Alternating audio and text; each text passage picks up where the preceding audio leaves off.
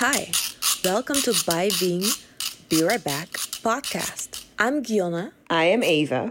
And we know each other from way back when we were in our early 3s up to the 13s and now in our almost 30s. We both have been living in the Netherlands for almost 10 years and we both have been missing the conversation of what it means to be Caribbean in the Netherlands. We too deserve representation within the community we live in, and we have a responsibility to also give space for those who have this need to feel represented. These conversations are a good start at that, but certainly not the last step. For us, it's the By Being culture that struck a chord. As Caribbean migrants, we have a strong legacy of coming and going, making a home everywhere. Seeking for familiarity within the community we constantly place ourselves in. But still we find ourselves coming back to our roots, to our home, and realize that coming from the Caribbean is a meaning that is an ongoing process. We tried to find the closest translation to By Being, and we agreed that Be Right Back was the best choice. In this podcast, we go on a journey with different guests to find out what this means for them, while also looking at the different experiences within migrating back and forth from this area. It's a podcast on the culture of being from and going back and forth to the Caribbean. Both Giona and I are from Aruba. Both our experiences are with coming and going, back and forth, as it has given us the privilege to not only have a home in Aruba, but also being able to build a home in the Netherlands. However, our experiences with the whole situation is very complex. And so we find it important and essential to learn from our other Caribbean islands what their experience was. Hi, everyone. Thank you for listening to the 5th episode of Be Right Back By Being podcast. Like we already mentioned in the intro, I am Giona. And I am Ava. And today we are talking with our guests, Artwell Kane, Shanika Ramney, and Lisa Adams on our 5th episode titled Life After. Yes. In this episode, we focus on life in the so-called gray area. The life you have after you have built or are building after you're done with what you were set out to do in Europe or in the Netherlands in most of our cases. That could be after studying in the Netherlands, like I just said. A new phase begins, the place you occupied to get to that goal that has become a form of home. What's going to happen next? Where do we feel like our so-called loyalties maybe lie or our focus lies now? I started working immediately, and I kind of already knew what my life was going to look like because in my senior year, you only really did internships. So you really do have a preview of what the work field can look like for you. So that preview became reality for me. And I also wanted to see where my dance career would take me. So I decided to stick around in the Netherlands after my studies. And right off of college, I was working about 30 hours a week, like nonstop. So quite exhausted in the weekends as well. But I always loved working hard. So it was all I knew already from my academic times, being so physically active already. But working hard didn't mean a very high income. So on the other side of that post-college coin, that you graduate and you realize what work can look like. You also have the question from the Caribbean coming, like, when are you coming back home? Like, why don't you come and work at home? And you really just eat your stomach up because that's such a heart-wrenching question, every time they ask it. And, I always reply with like, yeah, the way that the dancing system looks like on Aruba is not really, really attractive to me. Or I say like, I just want to check out where work will go. Those are most of my answers, to be honest. And, you feel so torn because, you choose to live here. And here in the Netherlands, we're post 4 years college. I'd say now I'm in a very good place professionally. I'm very happy. But at the same time, you're also still concerned about loved ones back home. So you're so torn between realities that you're kind of so torn all the time. It's a feeling that you're constantly living with. So every time you go home, certain realities are so confronting and you're not really sure how you can handle that while also being back home. You want a certain security. You want You want to know that your family's safe, you know.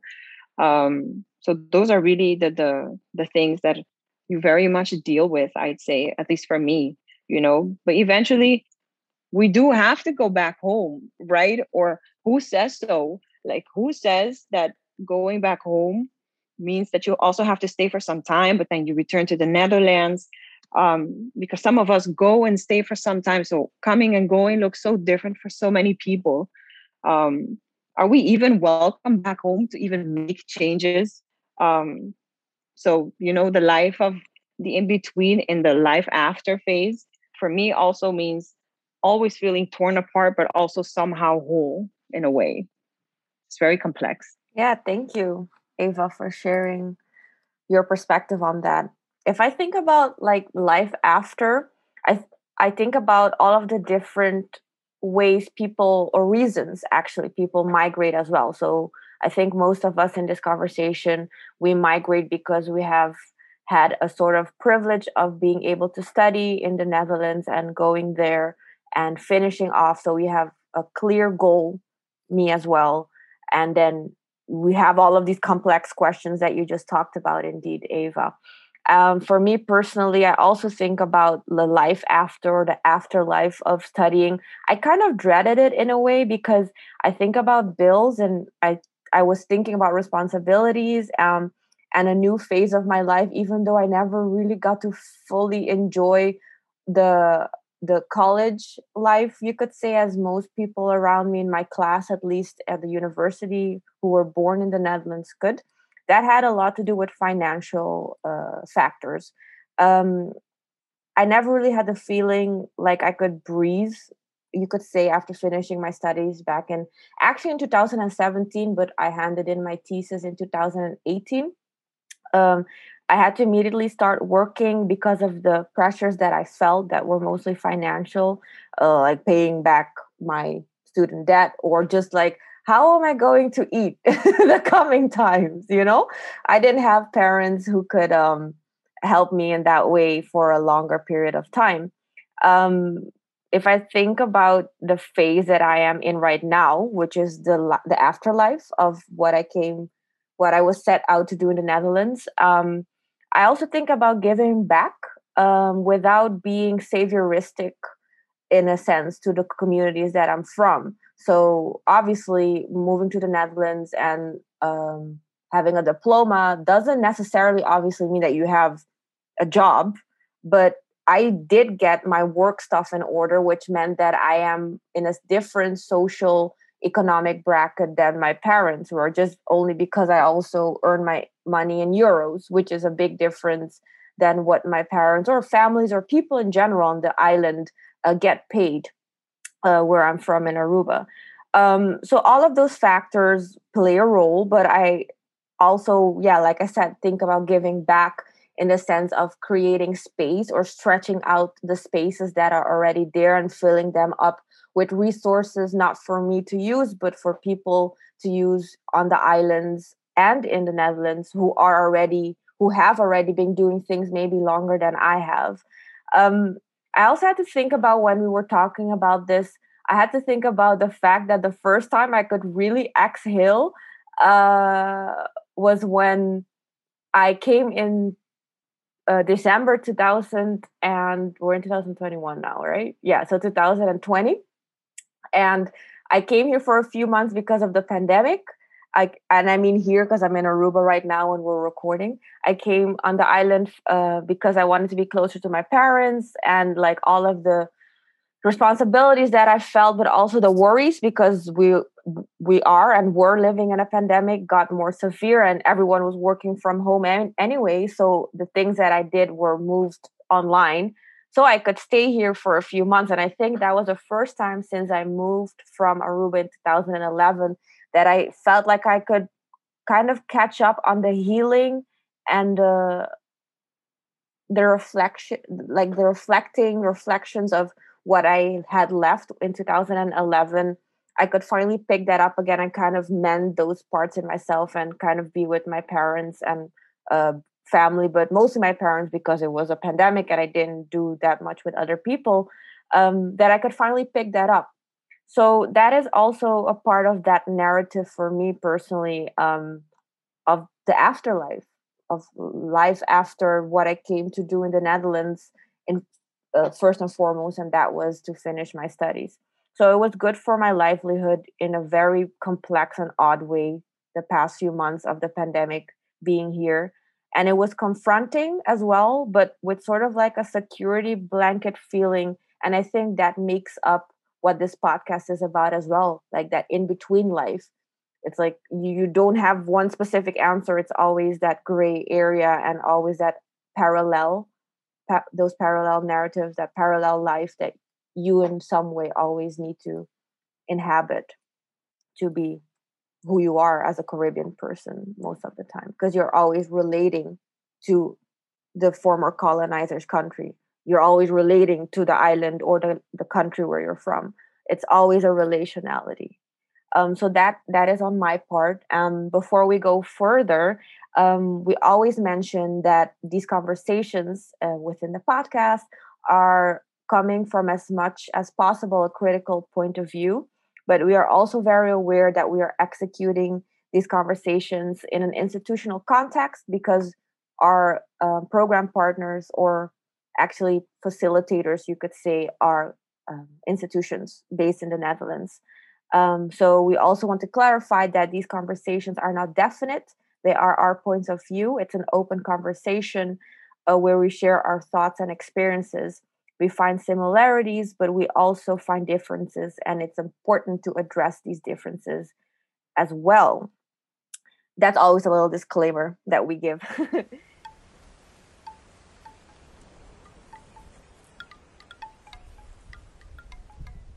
So, if we move forward before we get to our lovely guests, we have the life in the gray area, as we kind of mentioned before. It's a phase where most probably you are living in the afterlife of what you came to Europe to do. In our case, study, most of us, but some people have different reasons. You came to Europe and you have accomplished, sorry, what you were set out to do. That means celebration, right? But it also means a huge study debt and finding your place in the job market. Where in the Netherlands specifically, it's scientifically proven that the job market is ruled by racist and other discriminatory aspects. Of course, we try our best and we bounce back every time because that's who we are. But before some of us can and want to financially sustain ourselves to be able to live the life of the in between, of going back and forth, maybe, or just going back, or just staying put where we are, what do we need to do to take that leap into our next steps? Especially because not taking that leap can, and either way, will have an effect on our livelihoods, and especially economically and health wise. After living for some time in the Netherlands and finally have found, or maybe not completely, our way through the educational systems in the Netherlands, a certain amount of us actually, as they say, made it. Meaning, we have eventually received our diploma or diplomas in whatever academic level we spent either 3, 4, or maybe even 4+ years studying at. But just because we received our papers, and mind you, this was certainly not done in a flexible way, that does not mean that we are exactly ready to live the post student life, or as they say, the adult life either.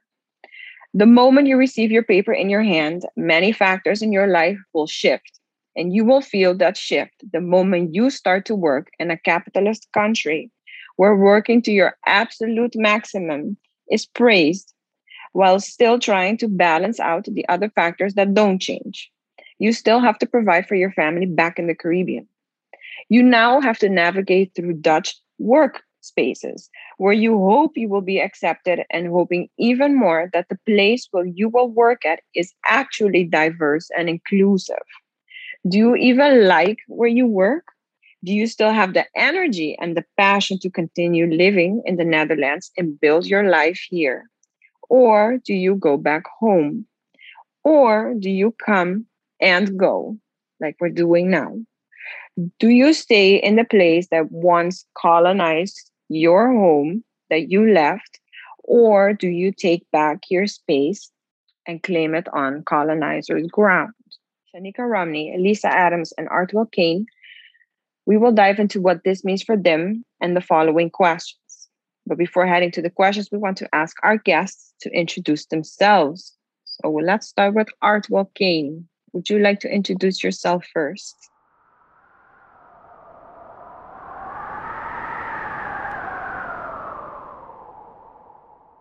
Thanks, Emma, also Guion. Thanks for having me also.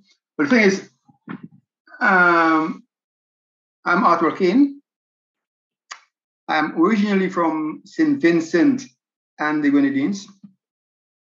Lived many years in the Netherlands, doing various things, worked, studied, and eventually I'm now back.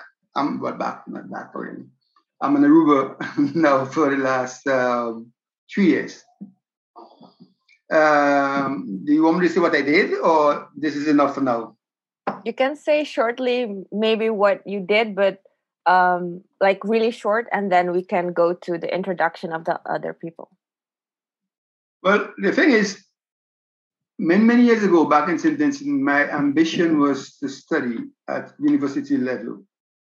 But it was more or less impossible because paying the cost, even in England, was very expensive. So my kickoff was actually music. I used to be a musician. Maybe I still am. Played saxophone. And I was invited to go to the Netherlands to play saxophone in a Caribbean group. So I went, Caribbean Stompers. We made one LP and a couple of singles. I was one of the songwriters, saxophone, percussions. And later I ended up playing with an Aruban band called Flash Tropical Steels, guys from St. Nicholas. So I was playing with them, saxophone, steel band, and all that. In that same period, I met my wife, who's an Aruban also, and we got married then. And so my income was coming from playing music and also as freelance journalist, because I've done what we call in the British kind of correspondent journalistic, the London School of Journalism. So I was writing pieces here and there and opinion stooks for opinion pieces for British magazines and newspapers. And then I decided I wanted to study something. I wanted to have something more substantial, because I realized if I was going to go back to St. Vincent or someplace else in the Caribbean, you need to have papers, because if you're going to write critical pieces, and I used to be very critical, maybe I'm still am, but not so critical as I used to be then, you'll be kicked out. You'll be kicked out, and there are not a lot of newspapers and other companies that deal with writing that you can associate yourself with. So you need to have a diploma that you can do something else if you are kicked out. And then I decided to study economics. But then I realized economics will be in England, but it was a very expensive course.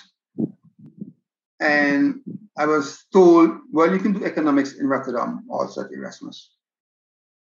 And I kept looking at that, but then I realized, how about anthropology? But then anthropology was new to me, because I did not know any Black anthropologists. I've read about anthropology, saw the writings of anthropologists. I decided there and then, I want to be an anthropologist. I want to be one of the Black anthropologists, because then I could write about myself, write about Africa and about Latin America. So that's when it started. I got in, I did my master's at University of Utrecht, and within did my apprenticeship in Costa Rica for 7 months, with farmers down in Laurel. That's the border with Panama. Then I came back and I started to work immediately. But then not as an anthropologist, but then as director of an Antillean welfare organization in Rotterdam called SWA. SWA. That was then the biggest.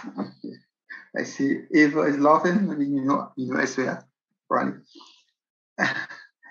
and there, so this whole thing of being wanting to help others and to be involved with community building was really getting more and more concrete. I spent 10 years at SWA as a director. I guess I came in as director because I had a diploma as master's diploma, doctorandus. So I spent 10 years there. And then I went to a commercial company dealing with management consultancy and diversity. While I was there, a professor, I was reading pieces, documents, essays of a professor, and he said to me, don't you want to do your PhD? I said, no, I'm not bothered. Say you should do it because whether you do it or not, you're going to get older anyway. So it's okay. I'll do it. And that was in 2003. And so I started what you call Buiten Promovendus at Tilburg University, doing social sciences. And I started, and within 3.5 years, I was finished and became a PhD in anthropology or social sciences.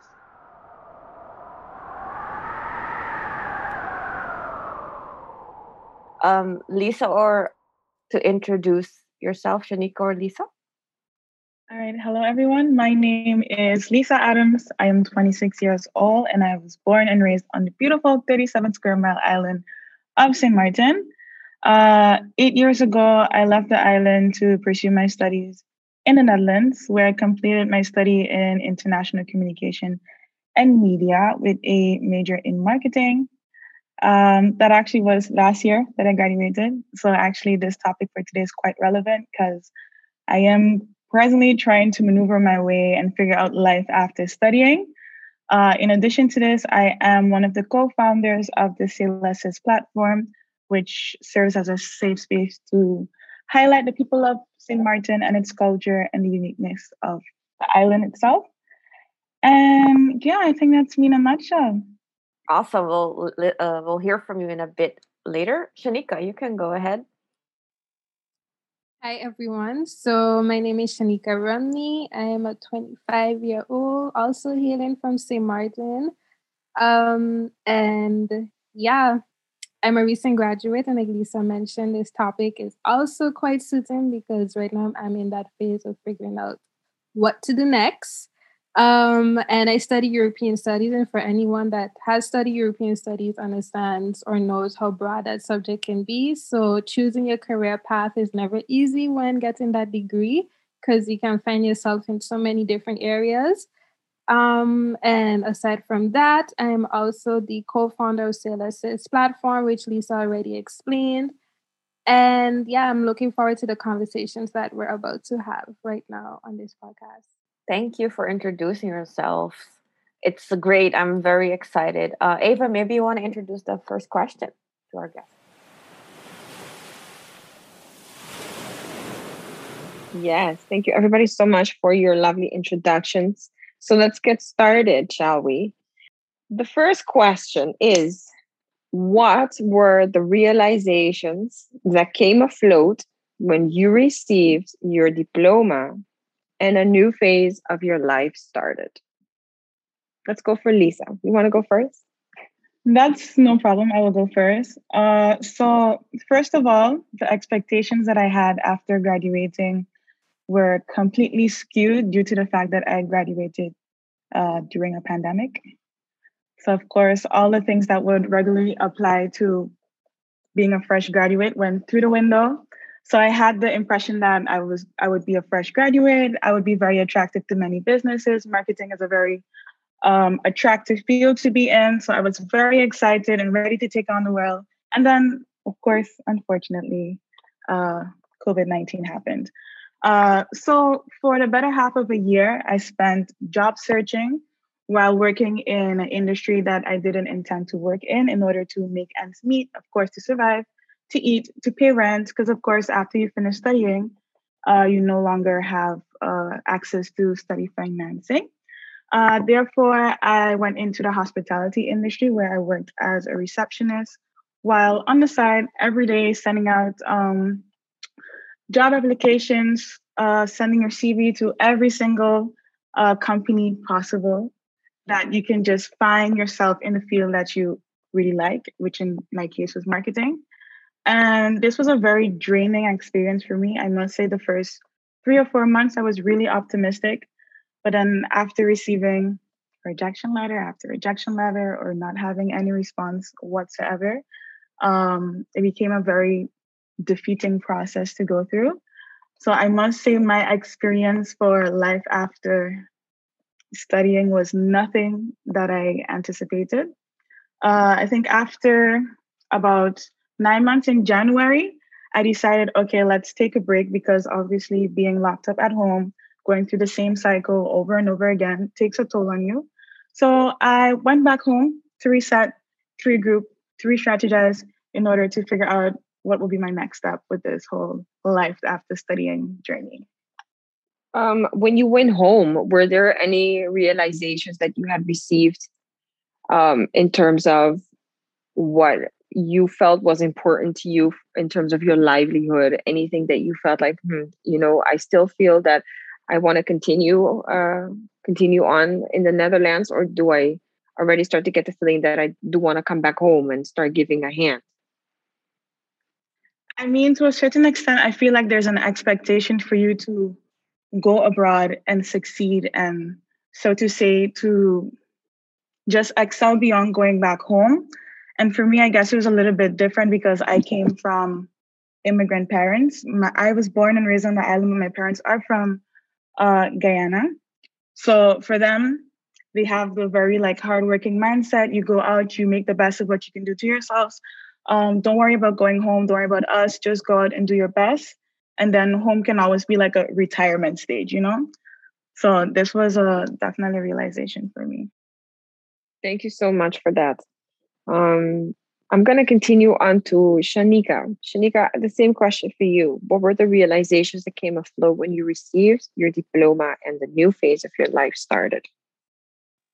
Okay, so for me, it took me 7 years to get my bachelor's diploma, but for the last year, I was only missing one class. So I already felt like I was graduated. I was just I just need to do this one class. So in that 1 year before officially graduating, I kind of was already thinking about what I'm going to do next, So I kind of set up myself in certain areas, like partaking in student associations. I also did a second internship, and I really tried to brand myself while still aiming to get a diploma because I was already, I think, I don't know, maybe it was my anxiety was I need to set up myself somehow. I need to stand out.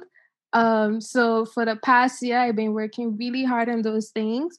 And then when I finally got my diploma, I don't know. For me, it was a bit anticlimactic because I felt like I went through all of these things and then I got here and I felt like I would feel different and I did not feel different. I was like, okay, on to the next. You finished run this whole journey and it's like, oh, okay. We take a breather and then we need to start back up in this whole new mindset. So after finally getting my diploma in June of what year we in? 2021. I started applying. I got a lot of no's. There was 1 week I think I got a no, every day. And I was like, yeah, I don't know how people do this. Like, it was ridiculous. And also like hearing Lisa's like story and like just being her friend and her experience already, like I was already feeling like what she went through. And for me, just having to experience that in a short period of time, I was like, girl, how did you manage? Because it wasn't working for me. um and Similarly to Lisa, I got so many no's, and then I think about a month ago, I got a yes, where I worked in a field which was nothing related to my study at all. But just like Lisa mentioned, I had to make ends meet. So I took the job. But I must say now, I officially, I guess I could say it now, that I got a position that is some in my field. So I'm happy for that because that's something I really been counting on. It totally came out of the blue. So I'm hoping to capitalize on that and see where that takes me further in my career. So yeah, so for me, this journey has been a bit of like a lot of faith, just having a lot of faith. And also just me coming out of my comfort zone. Like the past year has been me really like putting myself a lot out there, even though I didn't want to. Even though it was a pandemic, I was like, I need to put myself out there because I wasn't sure about what would happen next.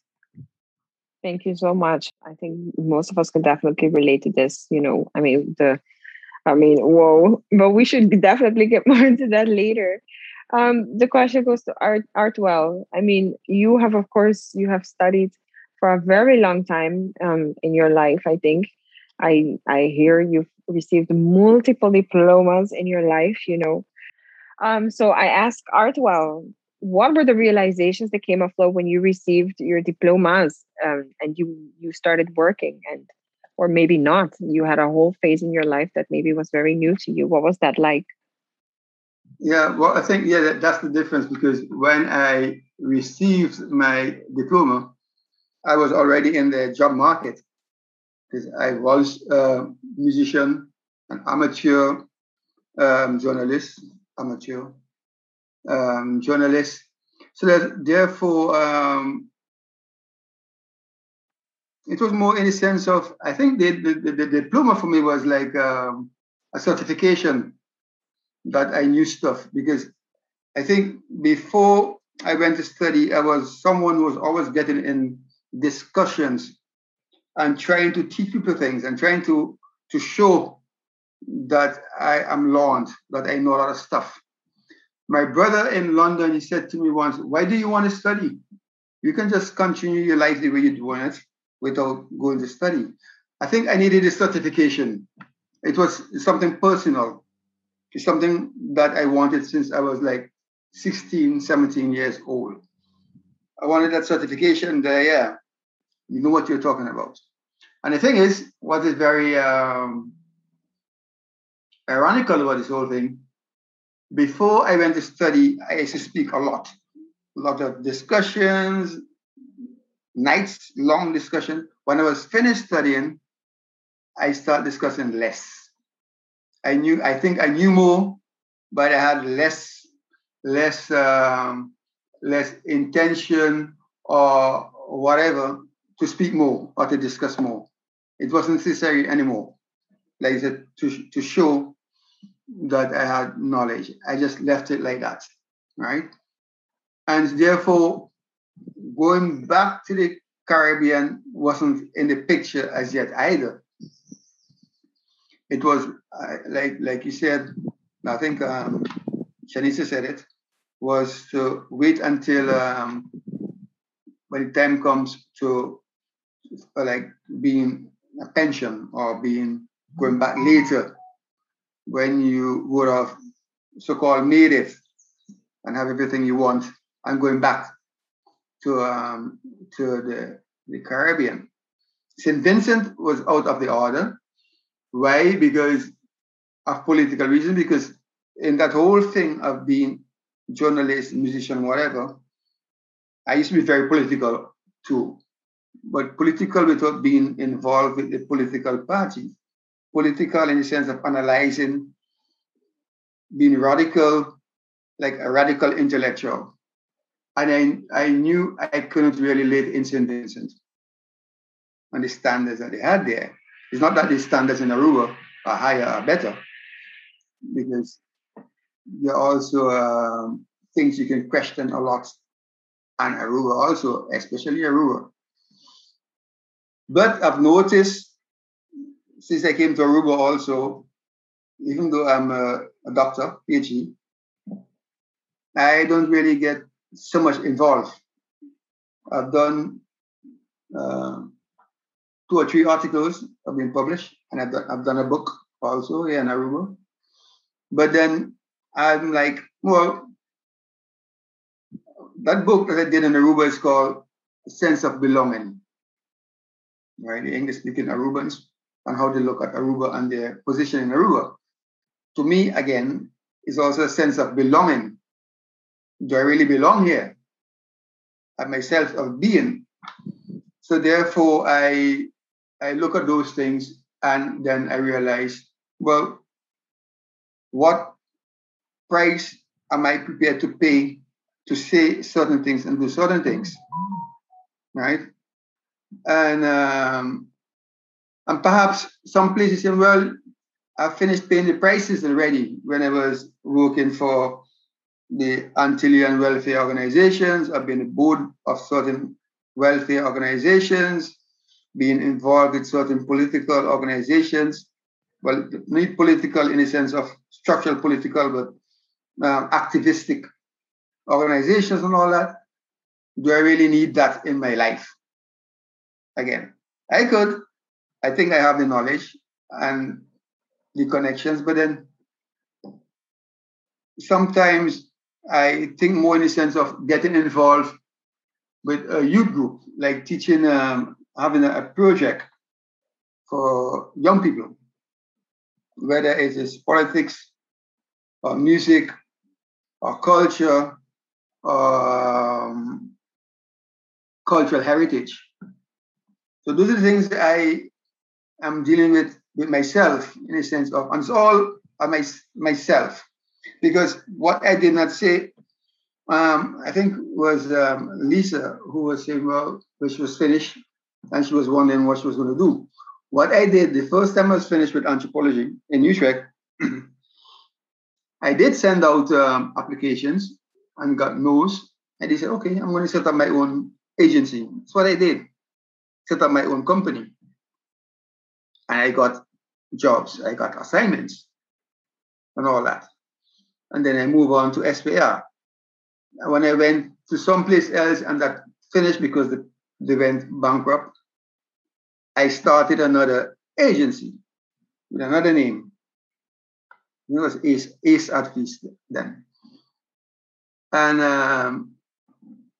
when I slowed it down and went to do my PhD, when I was finished, I started another one. Right? And then I moved on to NINSE in Amsterdam, the National Institute of Slavery, where I stayed 3.5 years, and then they took away our funding. I call it political vandalism of the Rutte cabinet, backed by PVV. They took away the subsidy, and then that's it. So I left again and started working on my own agency in the sense of not waiting to be employed or called to be employed.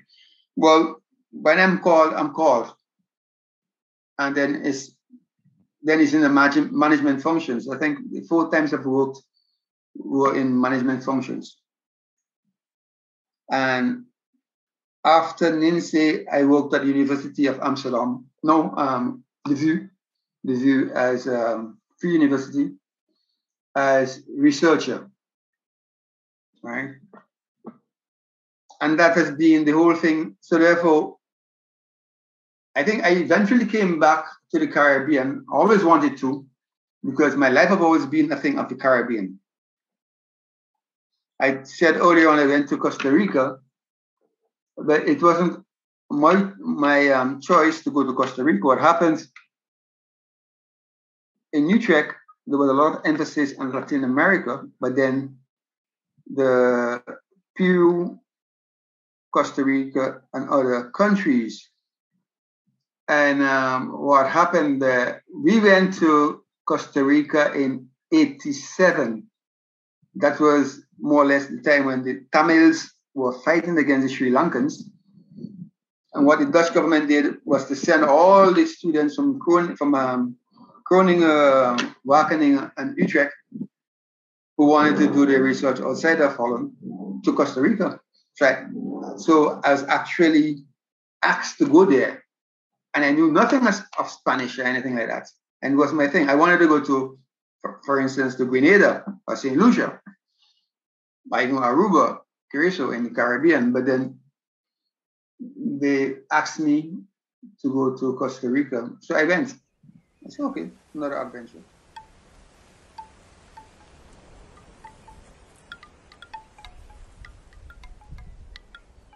Did you feel like you needed to be loyal, so to speak, to a new adventure in the country you had been living in during your studies, like in the Netherlands, or work? Or did you feel the need to go back home? And what were the reasons for either of these considerations? And before we get into it, I will say that we've already heard a lot of the different reasonings of going back and forth and in between and making your own institutions or organizations, because I think it's something debatable about making institutions like the way they are, because institutions are inherently in that sense exclusive to people like us and our narratives. So there's something to say about that. But I will begin again maybe with Lisa. So that you feel like you needed to be loyal to a new adventure in the country you had been, or continent, maybe in Europe, living in during your studies, or did you really feel the need to go back? And what were like those negotiations for you? It can be anything. Can you elaborate on that? Yes, of course. So for me, I felt absolutely no obligation to stay in the country that I studied, which is the Netherlands. I did weigh the pros and cons as to why it would be more beneficial for me to stay here to work versus going back home. But I also didn't limit myself to just furthering my professional career in the Netherlands or in St. Martin. I also considered other countries, other continents, because I know the world technically is my oyster. So I always had the spirit of exploration or adventure when it comes to exploring beyond the place that I came from or where I studied. So to answer your question, I did not feel that obligation whatsoever. Yeah, so that's very clear to me that you have a specific way of feeling like you're maybe more of a global citizen as well, and seeing that what you can set out to do doesn't necessarily have to be the place that you studied in or went to get your degree in. Maybe Shanika, you can go next and answer what you felt with this question. Like, did you feel the need to be loyal to a new adventure in the country you had been living in, or did you feel the need to go back, or maybe you felt like you needed to do something else? So I felt like I felt both emotions, but like at different times of studying. So like when I first moved to the Netherlands, I felt like, okay, like I study here. I already had like this timeline, like when I graduate, I'm gonna get this job, for 5 years, we're gonna have all of these things done. So I felt like at first I did feel loyal, like, okay, I'm gonna stay here and build something here. And then as the years go by, and of course you go through many different experiences and you learn more about the system here, but also more about yourself, I realized like, maybe it was time for me to go back home. So like, at least for the past, I would say like 2.5 years, I've been like debating when I was going to go back home. I knew I wanted to go back home, but it was just a matter of when. And for me, I didn't really see myself anywhere outside of Holland and St. Martin, at least right now. I do have an affinity for Canada this is just random, but I really want to live in Canada at least one time, sometime in my life. I don't know when. But outside of that, yeah, for me, it was either Holland or St. Martin. I think that was more related to the kind of work I want to do, and what I wanted to achieve within like a certain time frame of my life. So I felt like, okay, what I already accomplished in Holland is already done. And the next things I want to achieve, I could already see myself fulfilling them back home. And then let's say in the next 5 years, I feel like, okay, that chapter is done. Then I would think about going somewhere else. So I think my loyalty kind of lies depending on my phase on what I'm in at the moment. Yes, thank you. Thank you for answering that. Before we get to Mr. Kane, it's really interesting to hear all of these different timelines, you could say, of all of us, all being from the Caribbean, but like in a different phase. It's intergenerational as well, because I've already been working for what, 4 or 5 years now. I don't even remember, and Mr. Kane has been working way longer. And it's also interesting to see the difference in, obviously we're in a pandemic, so that kind of skews the image of the job market or what we want to do after we study. But it's also interesting to see that with me, for example, when I was doing my internships, I was kind of like, okay, make an internship position for me, because I wanted to do an internship that was not connected to my studies. I studied university history at the Erasmus. And then they made an internship position at a cultural institution in Rotterdam for me. And then I kind of just paved my own way. So that is also something that I'm really hearing in this conversation, is like paving your own way, even in the different timelines that we are all part of. Even though we're all here talking today on this podcast, 2 of us are recently graduated. Others of us are working a few years, and Mr. Kane is oude rot in het vak, like they would say in Dutch, and has had many different timelines in studies and doing things that he is good at. So that is something that I wanted to mention. That is something, interesting to see that is something that is occurring on all of our different paths. Mr. Kane, so you have a long legacy, I would say, already, of the different things that you were doing and are doing and have been doing. And something that I hear very prominently in your story is that you told us, and you tell the audience that is going to be listening to the podcast, of, oh yeah, so that I did that, and then I studied, and then I created my own organization, or I created my own agency, or I created, like, creating the own things for yourself or the people or the people around you. But to get back to the question, did you feel like in those different moments, in your case, did you feel like you needed to be loyal to constantly a new adventure in the country you had been studying, living in, like in the Netherlands? Or did you feel like you already said you don't go back to St. Vincent for different reasons, but did you feel like you needed to relocate, or you needed to get away from where you studied and begin anew somewhere else? How was that for you in the previous years?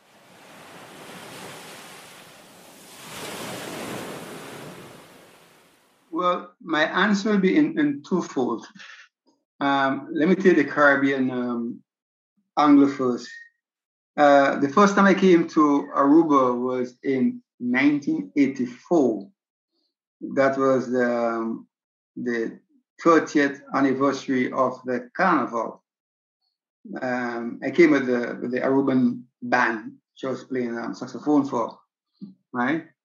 So I think I fell in love with Aruba and on that trip, right?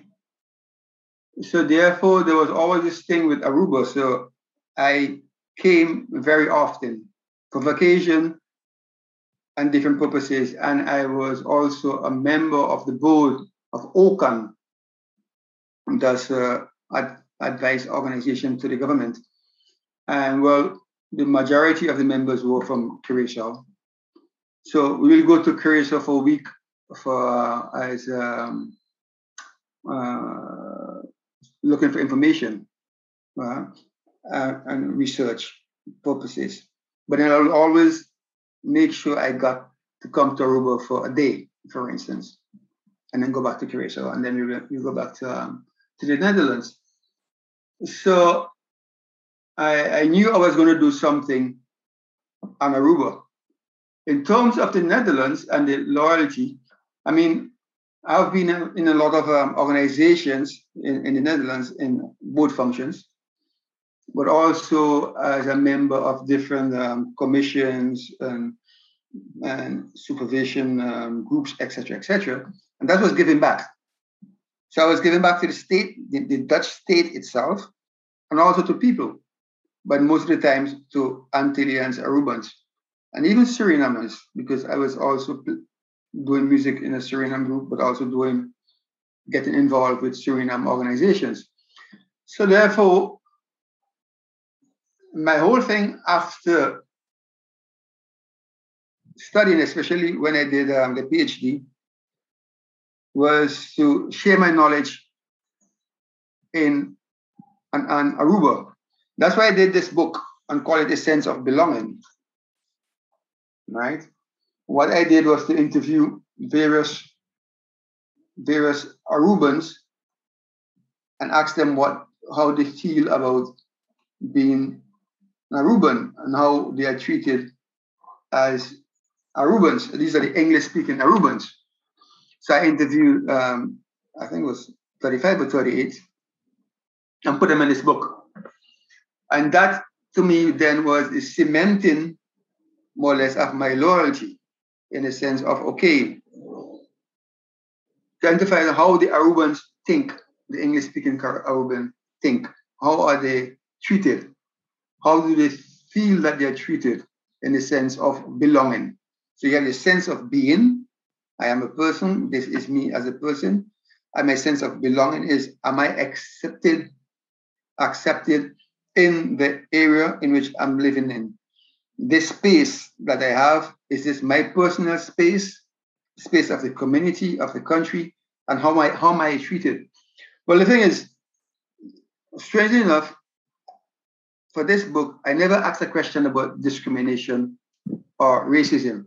The answers to those questions just keep rolling out. People start talking about the way they live and who they are, and they will tell their stories, and they will tell, in a sense, how much they have been discriminated against, how much racism they have experienced or confronted with, whether at school, when they were kids, or in the division between Babao, above the bridge and below the bridge, etc., etc. It all came out right there without I asking the question about that. So I knew about that too. And I've also had my experience when I came here the very first time. That is I think maybe it's relevant for this too. The very first time I came, I borrowed a car, and the number plate of the car was on the chassis in the car itself and not in front. And one of these so-called white Aruban policemen stopped me and asked, how come the thing is there and not in front? I said, I don't know. I'm not the owner. I just borrowed this car. And he asked for my my license. I did not have my license. My license was in Brazil. Brazil is a small area between Savaneta and San Nicolas. And I had an appointment downtown. And those days you had no mobile telephone to call somebody and explain, well, I'm delayed. I'm going to go back to Brazil and come downtown. So he sent me to get send me back uptown. He stopped me around the airport area. So I went all the way back to Brazil, got my license, and came down to the city, to the Central Bureau of the Police. And there was a sergeant sitting at the desk, a black guy. And I told him, this chap asked me to bring my license. He came out, he looked at me, and he walked away. That's it. And I'm thinking, man, I invested so much to go all the way back to San Nicolas to get my license, get here. And this man just ignored me. And those days was different, because those days it was what was called radical rude. And I started using explicits and all that right there in the station. And I saw the policeman doing so. I know these two have problems. These two have racial problems. He is hired, he is a sergeant, and I don't know whether this guy is a normal constable. But the way he was shaking his head, that empowered me to really curse in the police station. But I know you can't curse in the police station. You can get locked up, right? You can be charged. But I had to do it because this man, he wasted my time, sent me all the way back to San Nicolas to get this thing, came down with it, and then he ignored me. I was not going to ignore me when I went and did the work we asked for. So that for me was another reason saying, I'm not going to Aruba. So every time my partner keep pushing to go to Aruba because she can get a job, because she had studied Spanish and Latin American Kunda, and she is very good in Papiamento and English and all the languages. My thing was, no, I'm not going to Aruba. I could be discriminated in Holland. I understand that. That's the way they are. That's the white supremacy works. And I could deal with that, but not in Aruba and be discriminated against because the people are half white. They're not really white. They're not Europeans. So am I going to accept that? Sadly, but logically enough, we are still living in an afterlife of colonialism, where the systems of segregation and thought patterns of historical colonial times still remain. All of the racist thoughts and thoughts of making other people, most of the time darker-skinned people, different and less human are still seen in our society. We also see that, for example, that heteronormativity, aka only so-called straight people, are seen as the norm. Also, elitism and the thought of making it economically pertains to these old ideas of who deserves to have comfort and access to societal care and positions of power. These patterns, these thought patterns, also are in us when we think often of racialized ideas of beauty, of hair, and humanity, especially in Black and Brown diaspora communities as well. And all of these thoughts are violent and violence inducing. Darker skinned people being treated as less than human and or worthy than lighter skinned people is an example of colorism. And this is definitely heard in the experience of what Mr. Kane has described beforehand. And then the connections are such that everybody is related to somebody else.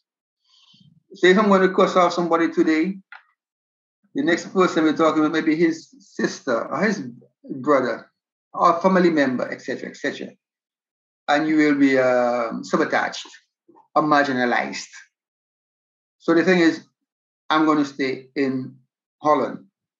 So it wasn't a question of loyalty as such. It was a question of what is strategically best for me. But when I keep coming back, when I did this research for this book, that was in 2017, things seem to have changed. And I was treated differently. I'm still treated differently. So I'm enjoying my stay in Aruba right now. And then this is how things went. It was a question of when and how, and what do you have to offer. So I do stuff at the university at this moment. I just did a course called Business Anthropology. That is showing how important culture is and what you do has to do with the culture of the country, the culture of the organization, and group's culture and how that works. And I'm waiting to do another course, and in a sense of sharing my knowledge with Arubans. Thank you. The story you just shared with us and all of the facets of that, but what occurred in Aruba is something that I'm sadly not surprised about, to be honest. And it's all of those things are very important stuff to talk about on this island and in the Caribbean at large. Strong notions of anti-blackness in the Caribbean, strong notions of marginalizations in different senses. So thank you for sharing that story. Yeah, thank you. It made me think and kind of bevestigd, like they say in Dutch, things again for me about the island where I'm from, which is Aruba. But my parents, like Lisa said, are also migrants. So all of the notions of like needing to fit in and being the outsider, constantly relating to that notion that is projected on me as well, even though I am a light-skinned person, but not Aruban enough oftentimes for Arubans here, is something that I had to think about on that spectrum of that conversation. We are going to the second segment. We already kind of talked about this in our previous conversation before we had this one. I'm going to give the floor to Ava to kind of introduce that to us. Welcome to the second segment called Treasures We Keep, where we talk with our guests on the things they bring to the table related to home, be it a picture, sound, song, poem, aka treasure. Before I introduce the second segment, of course, I just want to also say that I find it really amazing to hear how all of us in every period of our lives have actually had come to a point where you know that you have to work just extra hard to earn your spot somewhere, to get a job and find your earnings in a place where you know that you can still grow, that you know that the forces are actually with you and not against you. So I really do want to say that, you know, in our own ways, we all really dug our ways, you know, and we continue to do so no matter what time in our lives it may be. You know, we're always going to be just have to prove more and work harder and always trying to put ourselves out there more, as Shanika has said, keeping on pushing on and to get the work that we need, you know, and being paid according to the work that we do. Especially. But on to the second segment, which is called Treasures We Keep, where we ask our guests to bring along a keepsake, something special, an object of their own choice of any form that means the most to them and that reminds them of home. It could be something folkloric, something traditional, something historical. And I think I'm going to start with Lisa. Do you want to introduce your treasure? Sure. So my treasure is actually an item. Because I'm not home right now, I do not have it with me, but I will do my best to describe it to the best of my abilities.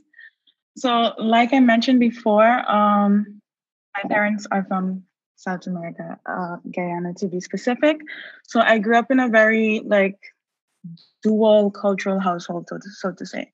So I feel very strongly, of course, to the culture of St. Martin, but of course, I was brought up primarily on Guyanese culture. And one of the things that I made it my duty to have when I moved to the Netherlands was, I know, it's very, very random, a broom. Now, this is a very special broom because it is made from the leaves of coconut. They call it a pointer broom. I think that it's also used in Suriname because I can see that Gila is also reacting. I think it's also used in other Caribbean islands as well. But this broom, for some reason, just means a lot to me. It reminded me of home. It reminded me of my grandmother, specifically because I also grew up with my grandmother in my household. And although, for the most part, all brooms have the same purpose, it was always reiterated in my brain that for some reason, this broom just cleans the best. And in order, like, in a way to stay true to my ancestry, to my parents, to my family, I just made sure that no matter where I move, that I have this broom with me. So the way the broom is made, it's from coconut leaves. You would need to strip the little strip that's in the middle of the leaves one by one. So it takes about, I don't know, 5, 6, 7 branches. It's a very tedious process. I have never done it, but I've heard my grandmother describe it time and time again. And then you tie it with a ribbon, and then it's like about this long, and this is your broom. Also, from the fibers of this broom, I have seen my grandmother make kites, my dad as well, from this broom, where they usually fly it around Easter. So it just had so much like cultural significance, folkloric significance as well, because it's also believed to ward off evil from your house. So as much as it's a very random item, this is the item that I cherish most from home. Absolutely love it. I absolutely love it. Brilliant, brilliant. It's not only the fact that it's a broom, but that you mentioned all of the other factors, that it brings you closer to your grandmother and that it has cultural meaning for you. And we couldn't have on this. This has been the best treasure. No life. Thank you so much. Shanika, what's your treasure? Okay, so the one thing that I always choose to have, and I got it, I know our viewers can't see, but it's a pillow. And this is my baby pillow that I specifically asked my mom to send me when I first moved to Holland. And if you look at a lot of my baby pictures, this pillow is in there. It's been with me from in Curacao, 'cause I was born in Curacao, to going to St. Martin. And this pillow actually like it's comforting for me, especially like when I really miss my mom. I hug this pillow. When I go through my anxiety attacks, this pillow is like my I don't want to cry. Yeah, it's just grounding for me. And I still have like you can see like the baby print on it. Like I never ever change it. Like nothing could go on top of it. Like, yeah. So this has been with me for 25 years and counting. So this is a treasure I keep, and I swear in every house I go to, and I hope to pass this on to my children, my grandchildren, my great grandchildren, because it gave me so much comfort over the past couple of years, no matter how far it may be from home. So this is my treasure. And scene with crying. I wasn't trying to cry. That's a very wholesome treasure, extremely wholesome. And to be honest, it's funny that when we talk about, a treasure that you have to, present in this podcast, and, it's also just those little kind of treasures that just takes you back to a certain time. I imagine that just by smelling it, that already takes you to that time that you had just received it, and you remember certain moments holding it, holding it. So no, absolutely beautiful. Thank you so much for sharing. Mr. Kane, Mr. Artwell Kane, what is your treasure? Before I show you my treasure, if I may, I would like to make a small observation about Lisa's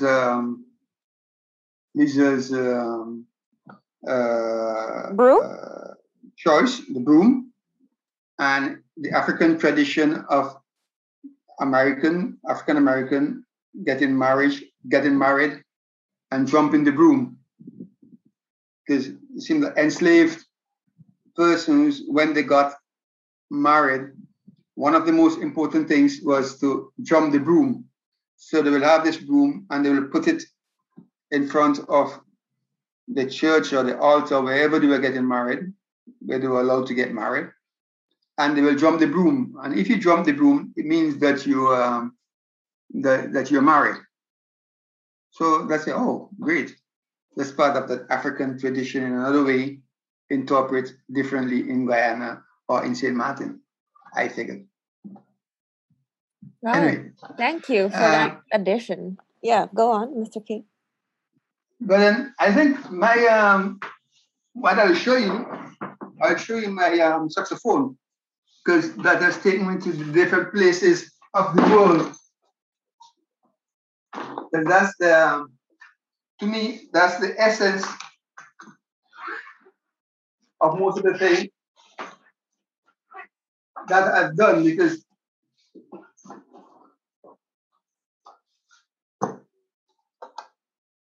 this to me, are you seeing?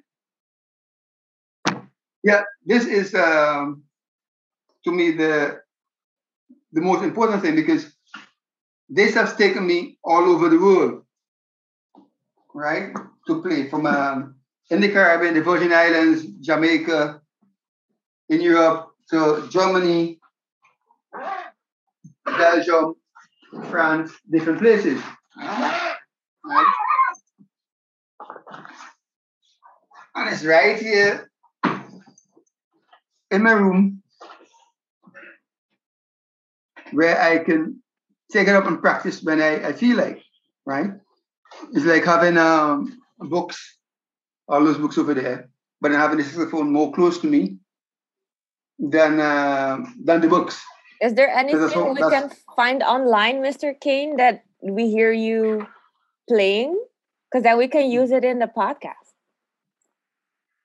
I don't know. Exclusive. I'm sorry. I think, yeah, I guess you might find something. I think I've seen something once or twice. I don't really bother with it anymore because I'm more concentrated with. I left music in '84 when I started to study in Utrecht. I left music totally because it was too much. It was too demanding. Because sometimes we were playing twice per day, whole weekend, and especially when you're playing in a Caribbean group, it means sometimes dance music. You're playing 2 groups or 3 groups in one dance. It means one group is playing and the other one is waiting. And when the group A finishes, group B starts, and so forth and so forth.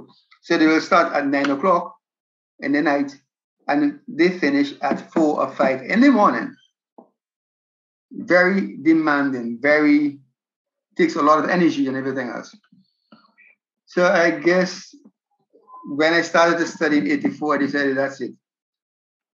Yeah, it's beautiful that you still show it to us. I think that is awesome to see all of these different treasures. It really makes me think as well of all of the treasures we've had in the previous episodes. We've had so many different things, from music pieces to pictures to everything. And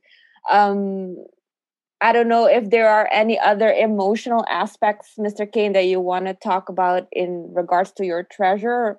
Other significance of the saxophone maybe for you? Well, I still practice. I use it to practice. I still practice every now and again. And I still have a dream of starting a group, Cane Juice, like Cane Juice or something like this, something like that,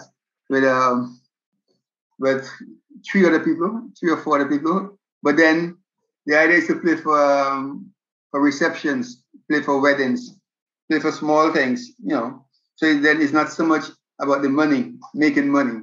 When I went to Holland, it was making a living. Now it'd be like playing just, and playing jazz mixed with Caribbean music. So you have cane juice, the real cane juice from the Caribbean. And then it's not a money thing, but more in the sense, okay, you're jamming and you're practicing and really working hard to produce the best music. So there's this dream is still there. So I still practice every now and again and do jazz scales, minor scales, major scales, etc., blues scales. For when the moment comes, I will still be able to perform. Yeah, beautiful. Thank you for sharing that. I don't know, Ave, I'm looking at you. Maybe you want to add something, because we're going to round off for this conversation. The time always flies by very fast. But I just personally want to say thank you to everyone joining in on the podcast later, and obviously all of our guests, Lisa, Shanika, and Mr. Kane, and obviously my co-host Ava. This was, again, an insightful conversation. Ava, do you want to add anything? Yes. Obviously we all bring a certain treasure that means so much to us, but I especially love that, even though, at least I hope then for those that listen to this episode, that you can all still take the description of every treasure from everybody and let that take you to a certain time. This conversation has been executed by people from such different generations. And so these treasures take us to such a time that we may or may not be familiar with. But I still find it beautiful that a saxophone can take us to a time where some of us were not even born yet, you know. And then we have a broom that takes us to a time that comes from a tradition that is from a long time that we don't know personally, but we get it in the form of a broom, you know. And then we have something that comes in the shape of a pillow, which brings so much comfort to somebody, but takes them to a time where, you know, times were just so different. And you hope indeed that same, you know, feeling and extension can be given to those who come after you, you know, which will bring them again to a time where you were around. So it's so beautiful. And I'm very happy about this section. And I want to thank everybody again for today, for tonight. It's getting darker, of course, over here on this side of the world. World, indeed. Thank you, everyone. So that was already episode 5. I want to thank all our guests again, and we'll see you soon. Thank you. Huge thank you to my mom, my co-host Gianna, Gani, Arivi, Igmara, Alexine, Gianni, and of course everybody else who gives us a great amount of support. Thank you all so much. Another round of thank yous. I want to thank my mom, my dad. I want to thank everyone who has been supporting me in any way. So if I forget your name, it's nothing personal. I want to thank Shari, Ila. Of course, I want to thank Ava. I want to thank Stephanie. I want to thank Rivi. I also want to thank Quincy. Thank you for the beautiful, awesome conversations we've been having. I want to thank Krista. I want to thank Amal for always pushing forward and also inspiring me. And of course, I want to thank Malik for always having my back and inspiring me as well. Beilula, love you. Thank you for always also having my back. I want to thank Afrospectus for inspiring me and pushing the needle forward. That also means you, Michael. I want to thank Saada for always keeping me sharp with her pen and her wit. And I want to thank everyone and anything that has been around me the past few weeks and months, pushing me forward, inspiring me in many, many, many ways. Thank you very much. Also, a big thank you to our team, Caribbean Ties, Museum, and Mondrian Fund.